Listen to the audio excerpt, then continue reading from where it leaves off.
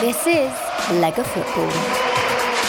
Thanks for joining us on the Lega Football Podcast. You're with your host, David Farini. I've got Giancarlo Rinaldi, revered Italian football journalist, with me today. Let's move to Serie B, and former Serie A side from last season. They didn't do too well, and you talk about Venezia a lot on the Rigore Pod. We'll give that a quick plug at Rigore Pod on Twitter, and you can find them all over the platforms. So, Giancarlo, doing great work there. Tell us about your Cugino and Venezia, though. What is happening there? Because they've had a good run. Yeah. No, it's been normally, we call sometimes the Rigore podcast Glum and Glummer, because it's I support Fiorentina and he supports Venezia. So, it's like a contest to see who's the more miserable come Sunday night. But actually, in recent times, Fiorentina haven't been playing, and Venezia have gone on a bit of a tear. It's coincided with a change of manager. They had a guy, Javorcic, in charge, who he just permanently looked miserable. I don't know if he was, but he had one of these sort of hangdog expressions, a bit like the old cartoon character Droopy, if you remember him, and he just always looked upset. And by and large, he had a right to be, because Venezia's form was pretty terrible. They got rid of him and brought in Paolo Vanoli, who, older listeners will remember. He was at Fiorentina, also at Rangers in Scotland as well. Decent player in his day, and now appears to be a not bad manager as well. He certainly started to get a tune out of Venezia. Poyampalo, their striker, started scoring goals.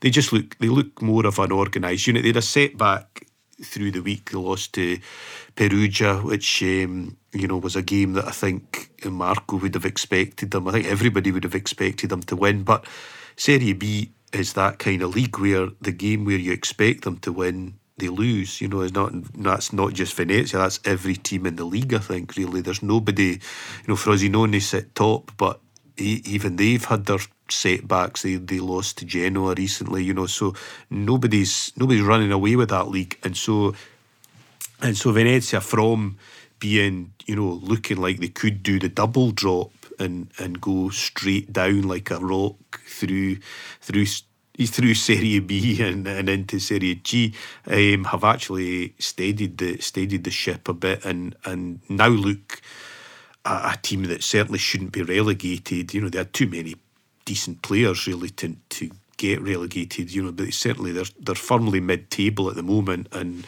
if they can get a couple more wins, they would actually be, within touch and distance of the promotion playoffs. So, it's been a it's been a hard watch at times, I think, for Marco. It would be fair to say, but they've started to clamber their way back up the table, and hopefully it's the sign of more cheery podcasts to come in future. Yeah, we'll see. Well, their form was disgusting. They had a streak without any wins that lasted 6 games. Then they had 4 games undefeated. They beat Palermo away. They won against Ternana, which is no easy feat, at home, 2-1. So that was their first home win for a while. They drew away with Modena 2-2.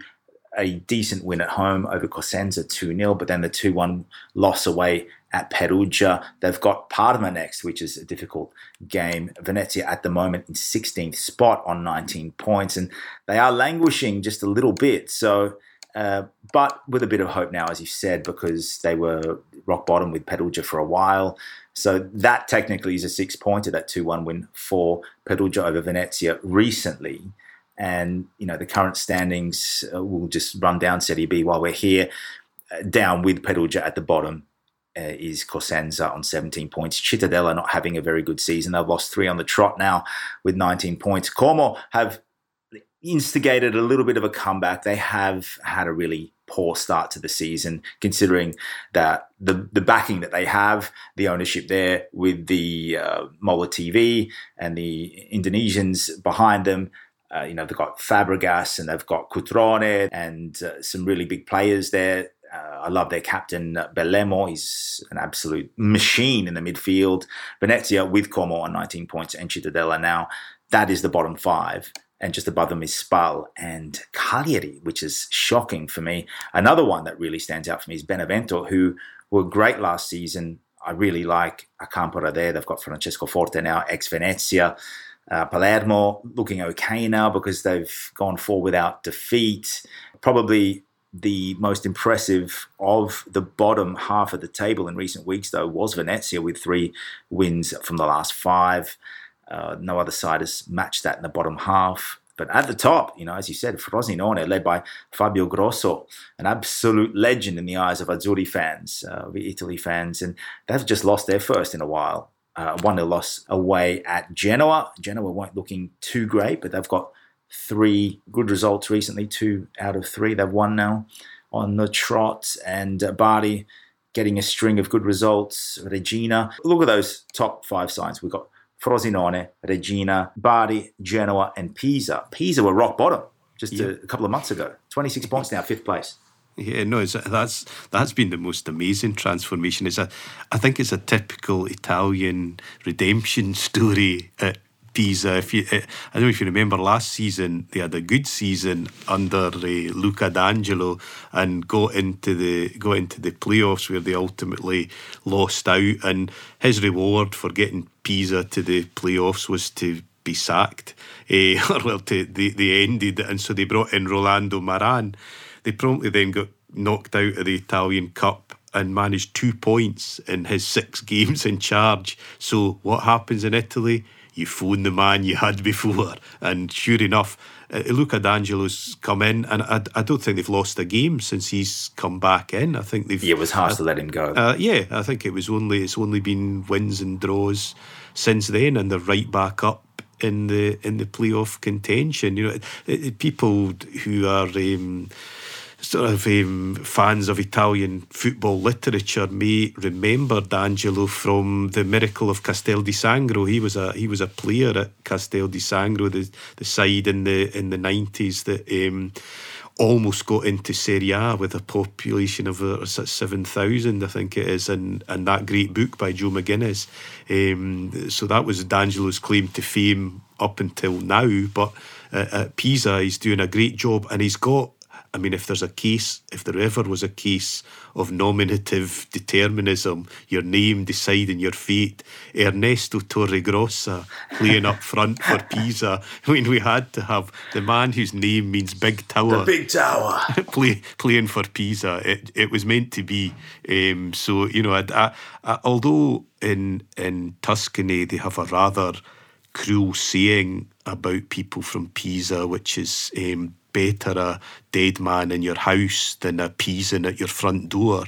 I've got a soft spot for Pisa that goes back to the times of Romeo Anconetani in charge, and when Paul Elliott was there, and Cholo Simeone as well at Pisa back in the day. So they've had some great names at what was the Arena Garibaldi. I think now is named after Anconetani. Yeah, it is. The eccentric president that they had, who used to sprinkle salt on the pitch before games to ward away evil spirits. So it's nice to see. As I say, it's just typical of Italy that you give someone the boot and then you bring them back. It's a classic Italian story, really. I don't know how many clubs we've seen over the years that, usually for financial reasons, sack someone and then they realise they've still got them under contract and say, oh, well, we better bring him back because it's not actually worked out.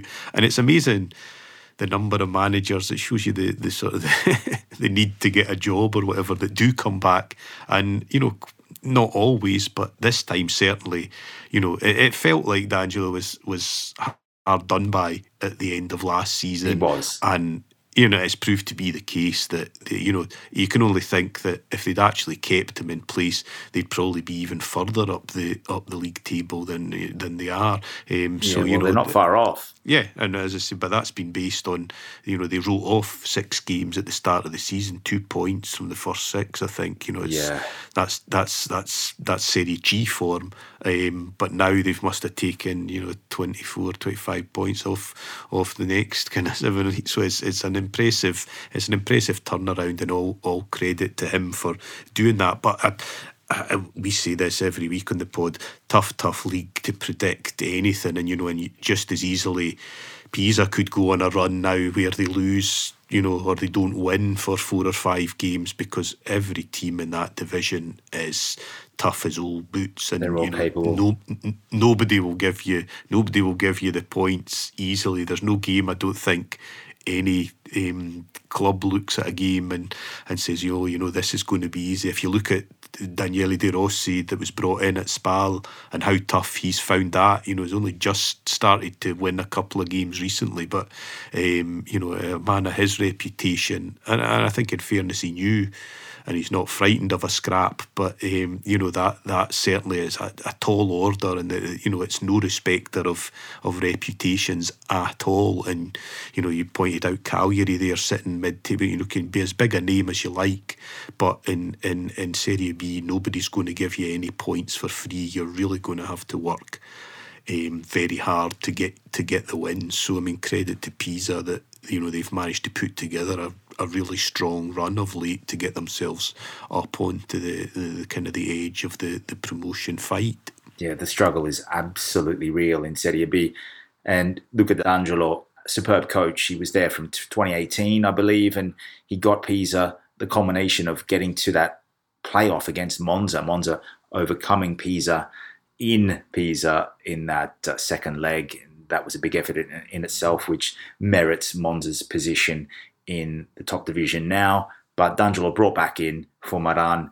It was a good reappointment, we could say. Maybe a masterstroke. Maybe that was the plan to something, or I don't know what they were doing at Pisa at the start of the season, but maybe they thought that it was time for a change, and they went with it. But yes, the great Castel di Sangro with D'Angelo playing there back in, I think, mid to late 90s. So great story there for those who want to look that up. Good spot there from Giancarlo. But going through that top 8 is another side that was down the bottom at the beginning of this season, Südtirol.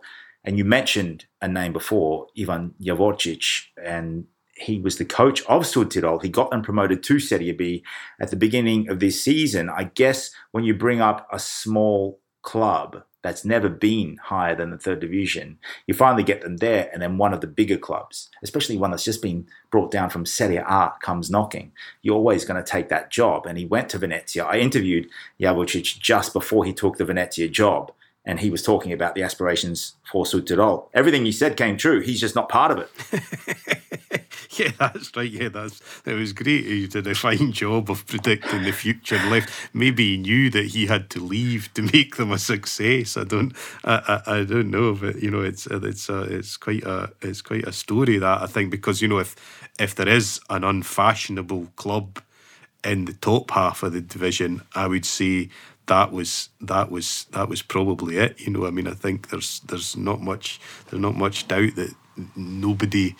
Not many people outside of Italy would pick out Südtirol as an outstanding team in Serie B, but they've proved to be, I think that's what we're saying about just a tough unit, a well organised unit, and that that will get you results undoubtedly in Serie B, and they've taken a few big scalps along the season so far just by being a really well drilled, well organised side. And Venezia is playing them in a few weeks. It's going to be in Venice, but Südtirol, they brought in some decent names. And for those of you who want to find out more about Südtirol, you can find this on the Lega YouTube page, and also back down the list of the Spotify pod list, you'll see the interview with Ivan Javorcic, and we go through some of the records that he broke. I mean, they were the best team in Europe technically in terms of results for much of last season. And we saw Ternana do that the year before with Cristiano Lucarelli, who's been let go of recently. Ternana sitting still in 8th position, equal with Südtirol. But Südtirol, phenomenal story. It's unbelievable how such a small... If you ask the average fan to tell you where Südtirol is, they probably think it's down in Calabria or near Potenza or something. But obviously Sud means southern or south in Italian. So Südtirol, right up near the Austrian border. It's part of the Tyrol there, up near the Dolomite Mountains. It's in a city called, or a town called Bolzano, where they speak more German than Italian. And they brought in some half-decent players, you could say. I mean, I'm probably not doing them justice, but they're now coached by the ex-Cosenza coach who miraculously saved those Southerners last season, the Lupi of Cosenza. He managed to save them in the playout and send Vicenza down. Bisoli is there. His son plays with Brescia at the moment. Pierpaolo doing a wonderful job. They've got Matteo Rover, Rover, just like the dog's name. He's got 4 goals. There's also some other decent names there. Casiraghi, a 29-year-old called Daniele Casiraghi, a couple of goals there. Hans Nicolussi Caviglia from Juventus now with Südtirol. He's doing okay. He's got a couple of goals in 16 games. They brought in Siega from Pisa. Odogu, who's still there with 6 goals. They brought in Caretta. I think he came in from Perugia. You've got at the back Dorazio, who came from Ascoli. He's 32, but he brings that experience. Filippo Berra came from Pisa in the summer, and he scored a goal in that playoff with Monza. So these are some really good players. You'll remember one name in particular. He's 36, and he used to play for Genoa. He's been around, I'll tell you now, Andrea Masiello. A lot of Genoa fans would have been relieved to see the back of him. He spent a ton of games at Atalanta as well, and Bari, and he had a little bit of a name. He had a brother as well, I believe, the Masiello brothers who used to go by, but I'm not sure what happened to his brother. Might have to Google that while we're having a chat. But really, really good performance from Südtirol. They're in 7th place, and they've got 26 points, along with Parma, along with Pisa, and along with Ternana. So Ternana, they're not exactly a surprise packet for me because they play very attacking football, apart from the one game I've done of theirs in Serie B for commentary this year. For the Serie B World Feed, they drew with Brescia in probably the worst game I've seen in a long time. 0-0. I think there was one shot on target in the whole match.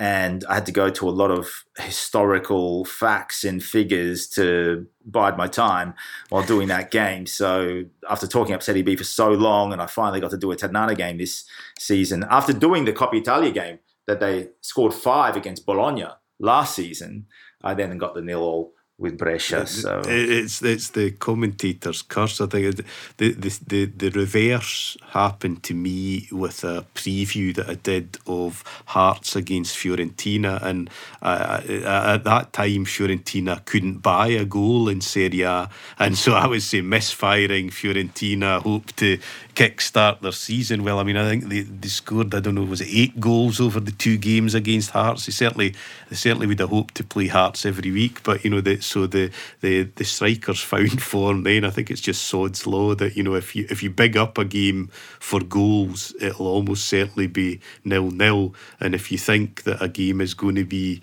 all your expertise, all your knowledge tells you that it's going to be a tight one and not much will happen, then you get the 3-3 draw. It's the nature of the beast, I think. Yeah, speaking of 3-3 draws, there was a period where I actually commentated a few 3-3s, and I'd walk out the commentary booth and the other commentators would be looking at me like, what? How do you keep getting these 3-3 draws and we're getting the 0-0s? So it was just, it was a golden patch for me. But just going back to Masiello, his brother Salvatore Masiello, who actually played with Venezia for 1 whole game. So I've just done a bit of data science for you. So looking at that top 4, Genoa there, we can't leave them out. And Bari, who started off in tremendous form, especially coming up from the 3rd division. Genoa coming from the other direction, from the 1st division.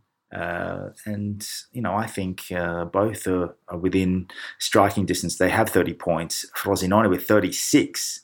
And we're more or less halfway through the season with 18 games played. So 4 losses for Frosinone. Only 2 losses for Bari. And that's quite good from 18 games. They've drawn 9 games, and that's probably why they're still a few points away from Frosinone. But in terms of losses, they have the best record, the side that's just come up from the 3rd division, and they've scored 29 goals. They've scored as many as Regina and Pisa, a goal machine now as well. Our assessment here, a little analysis as we look down the stats, it's quite interesting to see that Cosenza has the worst defence, and that's no surprise, on the back of last season as well, where they scraped through. Perugia, dead last place, only 14 goals scored, so the correlations there. And Frosinone only scored 25, but they've only conceded 11, and that's why they're number one. They have the best defense in the league, and that's legitimately what gets you through in Serie B, because not too many teams score many more goals than what they concede, and it's all about mathematics at the end of the season to see who scrapes in, who goes up, who sort of mulls around that mid-table area and gets another chance. Benevento are the big disappointment for me. They have had a decent run lately with 2 wins and a draw, thanks to Gennaro Alcampora, the ex-Spezia man, getting a couple of goals for them.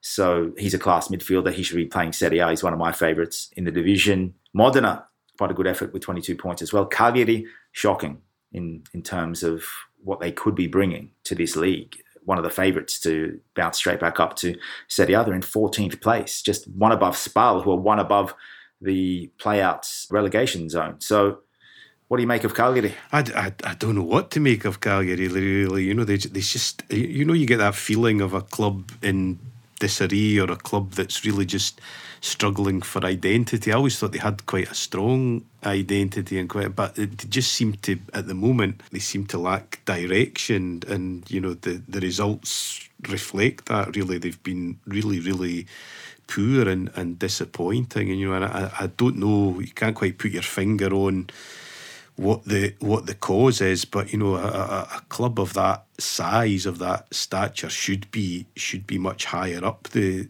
division. But I think it's maybe 1 win in their last 5 or something like that. The form is poor. They keep finding a way not to win. Really, that's the worrying thing. Other than against Perugia, where they did manage to get a victory, they just seem to find a way to either draw or lose games, really, and that would be a concern. The concerns at the back for me, because 23 goals conceded at this stage of the season for a club that's come down from Serie A into the second division, and Serie B isn't renowned for producing loads and loads of goals. You do get your high score lines, but 23 goals conceded in 18 games simply is just not good enough. Frosinone at the other end of the spectrum have only conceded 11 in 18. So that's where you need to be to go back up. And Cagliari just leaky at the back, and they're not much better than a Perugia who's conceded 24 and they're dead last. Cagliari conceded just 1 less. Yeah, no, it's bad news. And I mean, I'd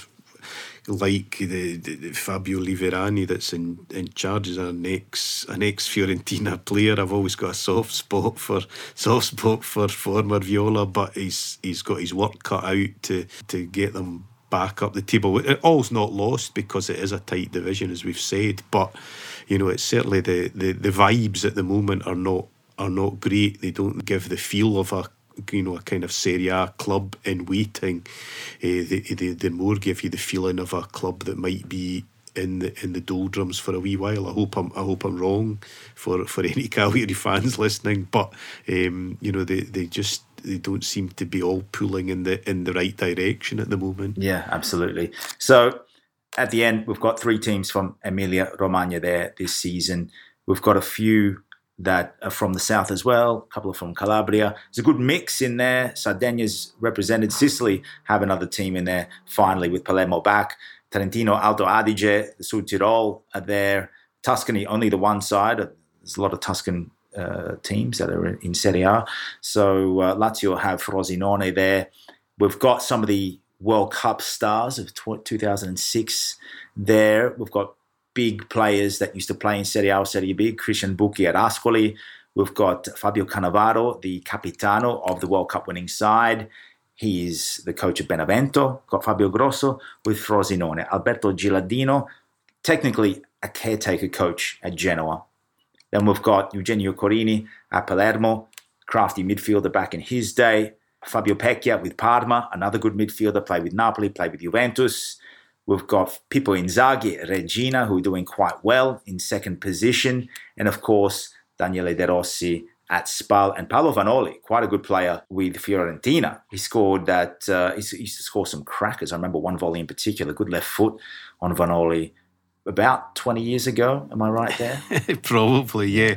At least that, I think. I've just interviewed Hakan Suka, the ex-Inter and Parma striker, and he does make note about how good footballers were 20 years ago compared to some of them now that we see. And I think he's talking about on overall quality per capita, Yeah. So that's interesting to hear from one of the legends of European football, Turkey's all-time top goal scorer and Galatasaray's top goal scorer. And, he played in the big games in the Champions League as well against Manchester United and Barcelona. And he's got a take on modern day football compared to, football of his generations 20, 30 years ago.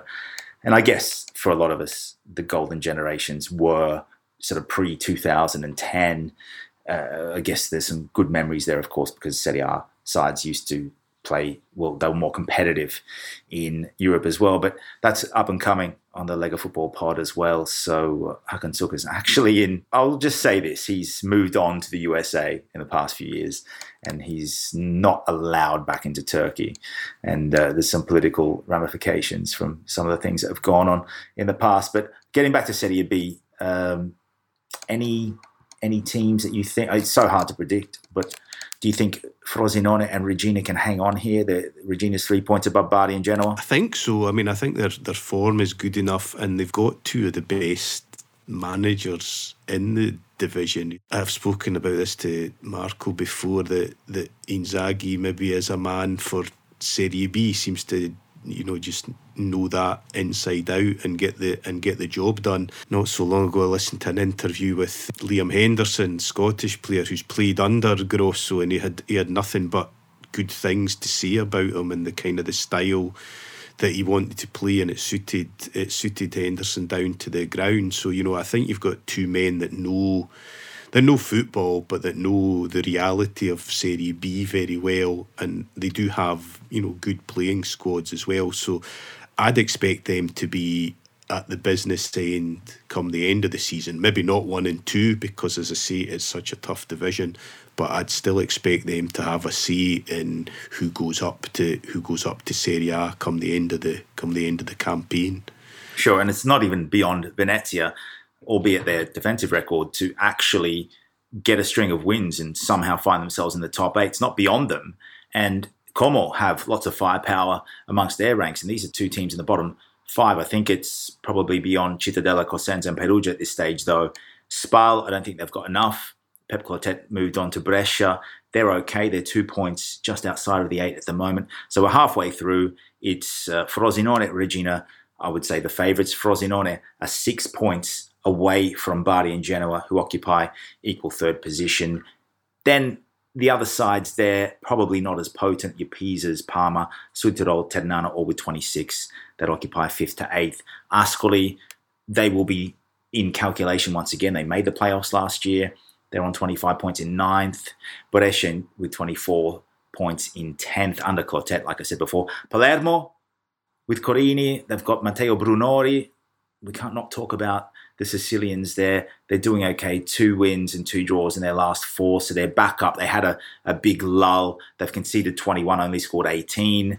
And they're not performing to the same degree as like a Bari is. I think Bari recruited quite well in the summer, and we'll see if they make a genuine push, because I'm not sure the De Laurentiis family wants them in Serie A, to be honest, because they also have control over Bari. So we could see another Lazio Salernitana Lotito situation here, and Iervolino come and swoop up a really good, decent second division club for a pittance next season if De Laurentiis doesn't get his plan in action. I'm sure, given that he's done so well with guiding Napoli up from the bottom divisions, bankruptcy, a Phoenix club from the ashes, and really good, frugal player signings over the past 15 years. They're buying players at 5 million euros like a Lavezzi, moving them on for 35. Higuain, they made 60 on him, or 55, whatever it was. So I think he's probably already thinking about that now, whether they'll have a big January window. We don't know. We could even see the likes of Gaetano, who's not getting much game time at Napoli, go down to Bari. He got Cremonese up last season. So, with Fagioli, of course, and Carnesecchi and Ocoli, these other great players. But Bari have what it takes, I think. Benevento, I think they need a good run of games in 12th position underneath Palermo. But your take on Palermo, Matteo Brunori, is he impressing you? Have you seen enough of the Brazilian, Italian, called up by Mancini as well. It's interesting. I mean, I think Palermo's another big club in weight. When certainly in recent times we've seen they've been regulars in the top flight. So for them to be in Serie B is, bad news for them in recent times anyway, and I'm not seeing a huge amount of them, but what I have seen has looked okay. I think there's plenty to improve on. There's plenty of work to be done. But I think that's the thing is with all these teams that there's potential in all of them. You look around. That's why so many games are so appetising in Serie B, I think, because you can, you've got clubs with big history or big recent history in there mixed in with a few surprise packages, and that everyone would like to see. I always like a Serie A that's got a good geographical mix, and if you're going to say a club from Sicily, it almost has to be Palermo that's the one you would like to see in there. So you'd like to see the same, as I've said about Cagliari, you'd like to have a couple of island sides in the top division. I think it just gives a feel, like a Giro d'Italia. It just gives you a taste of the whole of Italy being in the top division. I don't know if you were hand picking what the perfect Serie A would be, but for me certainly I'd always like to see it have a good geographical spread and those couple of teams from the islands in it as well, just to give that extra flavour as well. Yeah, well, so many Sicilians in the Italian diaspora around the world. So I think the stats are the 6 million regular Italian speakers on a daily basis outside of Italy. A lot of them were Sicilian families that immigrated to some of the Western colonies years and years ago, talking 6-7 decades ago. So definitely in Australia, there's a huge Palermo contingency of fans and Sicilian football, and there's even Sicilian football, the Twitter profile and the website. So people that want to follow and get up to date with all the Sicilian clubs, there's loads in Serie D, not too many in Serie C, but Palermo is the only representation in the top two divisions. And Giancarlo, great point.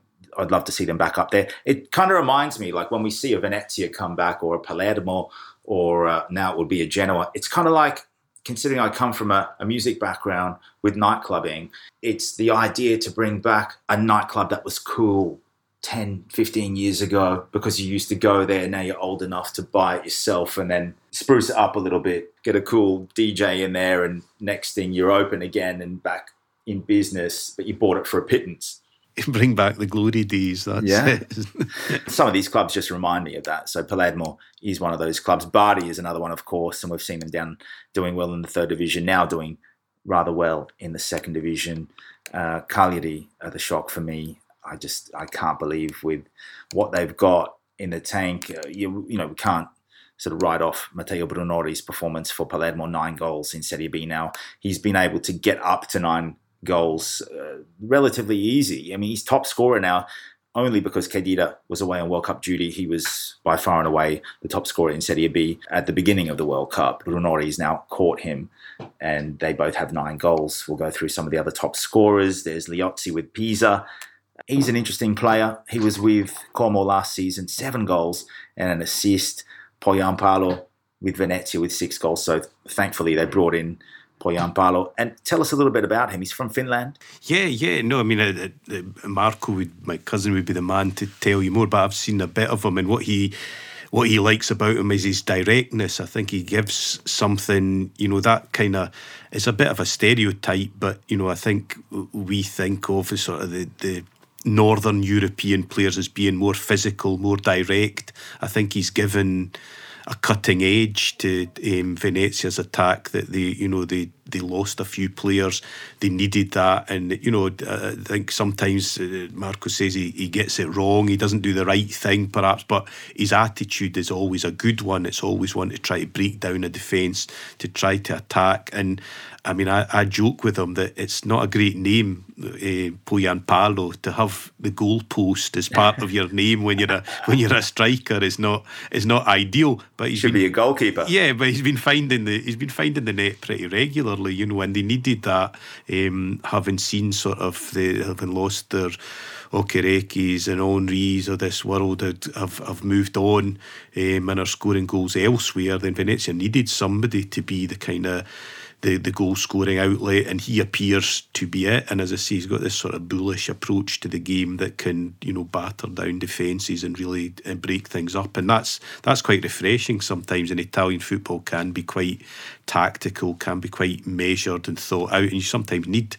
just one of these crazy Northern Europeans to go in with their, refreshingly kind of British attitude, if you want. I'm just going for it and giving it full pelt, full aggression. And so, he's done a good job for Venezia and really hit good form for them as well. And they desperately needed it. 9 goal involvements in 17 games, 6 goals and 3 assists. He comes over from a spell in the Super League in Turkey with Rizespor. That's his breakout season. He's 28 years old, so he's a ready-made striker. He's kind of like a Matteo Brunori, where he's come in, now he's doing a good job.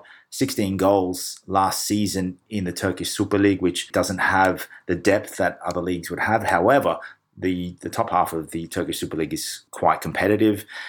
We always see them do well in Europe. Some big names there with Fenerbahce, Galatasaray. We've seen Balotelli playing over there. Got Pirlo coaching in Turkey now as well. Bayer Leverkusen, he was with Union Berlin, Hamburg, Dusseldorf back in the day. So, and Venezia fans, that's one of the positives of the season. Along with Cagliari fans, is Gianluca Lapadula with half a dozen goals as well. Odogu's got 6 for Südtirol. Dior with Modena, and Massimo Coda, who left Lecce, got them promoted with 20 goals last season in Serie B. He's gone over to Genoa, 6 goals and 2 assists. So, he's quietly just cruising in stealth mode. I think he'll still get into double figures quite easily this season. Probably still division's best striker. I'm not sure what you think of Massimo Coda, but unfortunately we didn't get to see him in Serie A, but Serie B, it's good of Genoa to go for Coda. I think he was a good signing. Yeah, and he'll learn plenty under Gilardino about scoring goals as well. If you want a man that's an underrated goal scorer, then Gila was certainly that man. I don't think he's got much of a reputation, even in Italy, but outside of Italy. And yet, if you look at his record, he's been one of the best goal scorers of the last 20 years in Serie A. So if you want a tutor to give you the expert art of just finishing off a goal, I think Gilardino's a good man for that. Different to, Inzaghi was all about being in the right place in the right time. Gila was more about getting his body into the right position, just finding a way to get the ball into the net. Not spectacular goals, but just ways of getting goals, and very affectionately thought of in Florence. So if he can pass any of that on to Coda, then he'll only get more goals, I think. But he's a good player already. But Alberto Gilardino, spectacular striker, and I think overall, yes, I agree with your assessment of him, but he did score some absolutely stunning goals, especially in his stint with Parma, not taking anything away from Milan and Bologna and Fiorentina when he was there. Part of that World Cup squad, he laid that assist off for Del Piero to score against Germany, and also he scored against the USA with a really good header. But getting to modern day football, I guess we could call it contemporary football, Massimo Coda, 6 goals this season. In the past couple of seasons, he's scored 42 goals in Serie B in the last 2 before leaving Lecce for Genoa. He's never really been a Serie A man, and it kind of reminds me of Fabio Pecchia. He got Cremonese promoted and then decided to not take them into Serie A. He wanted to stay in his lane in Serie B, and he's taken on the Parma project. And Massimo Coda is that kind of player. He's staying in the second division. He scored 22 goals for Benevento in a season in Serie B. He scored 4 for them in Serie A. So he kind of knows his limits at 34 years of age. And he's had 2 good seasons for Salernitana in Serie B with 17 and 16 goals as well. One of the division's supreme strikers, I guess we could say.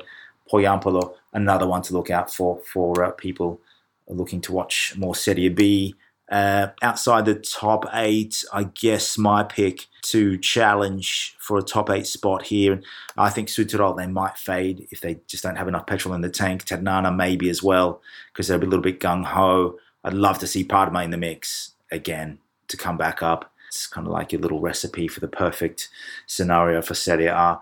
But, it's pretty perfect scenario for Serie B, this combination we've got here, 20 teams, and they're all strong in their own right. Absolutely, yeah. No, as I say, it's just and every weekend there's 2 or 3 standout fixtures. I think this week's games, I think Bari play Genoa. That's going to be an absolute belter of a game. So probably 0-0 now that I've said that. But I think there's always these little intriguing stories. You have to maybe dig a little deeper. It's not always, it's not over the papers. Serie A, we know all the little tales that are there. But there's always some intrigue, some interest in Serie B, and just with the sort of the deposed giants, the ambitious clubs. We had Monza come up last season. Como's obviously got money behind them, so there are teams with new money, I suppose, teams with old money.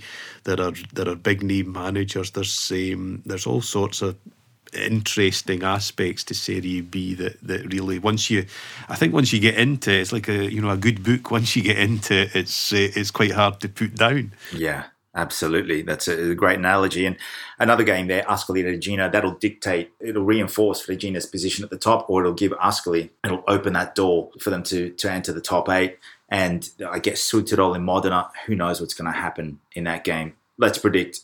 I'm going with a 2-2 draw there, because somehow Südtirol just end up drawing a lot of games, and they've always been scoring. So Frosinone Ternana first versus 8th. Venezia Parma there. Parma leaky as well, so Venezia with a real chance there at home at the Penzo. So, well, I guess we could leave it there, Giancarlo, for our Serie B chat. Have a good Christmas. Yeah, Buon Natale. Yeah. Buon Natale, okay. Well, thank you for joining us for this Lega Football special with Giancarlo Rinaldi. You can find him at Jinkers on Twitter. We'll be back with that interview series with Hakan Sukur. You can find me at @DavidFarini_ on Twitter. You can follow the pod at Lega Football. I'm sure you've all got your Antonio Di Natale sweaters on for the Christmas season. Buon Natale a tutti. Ci sentiamo. This is Lega Football.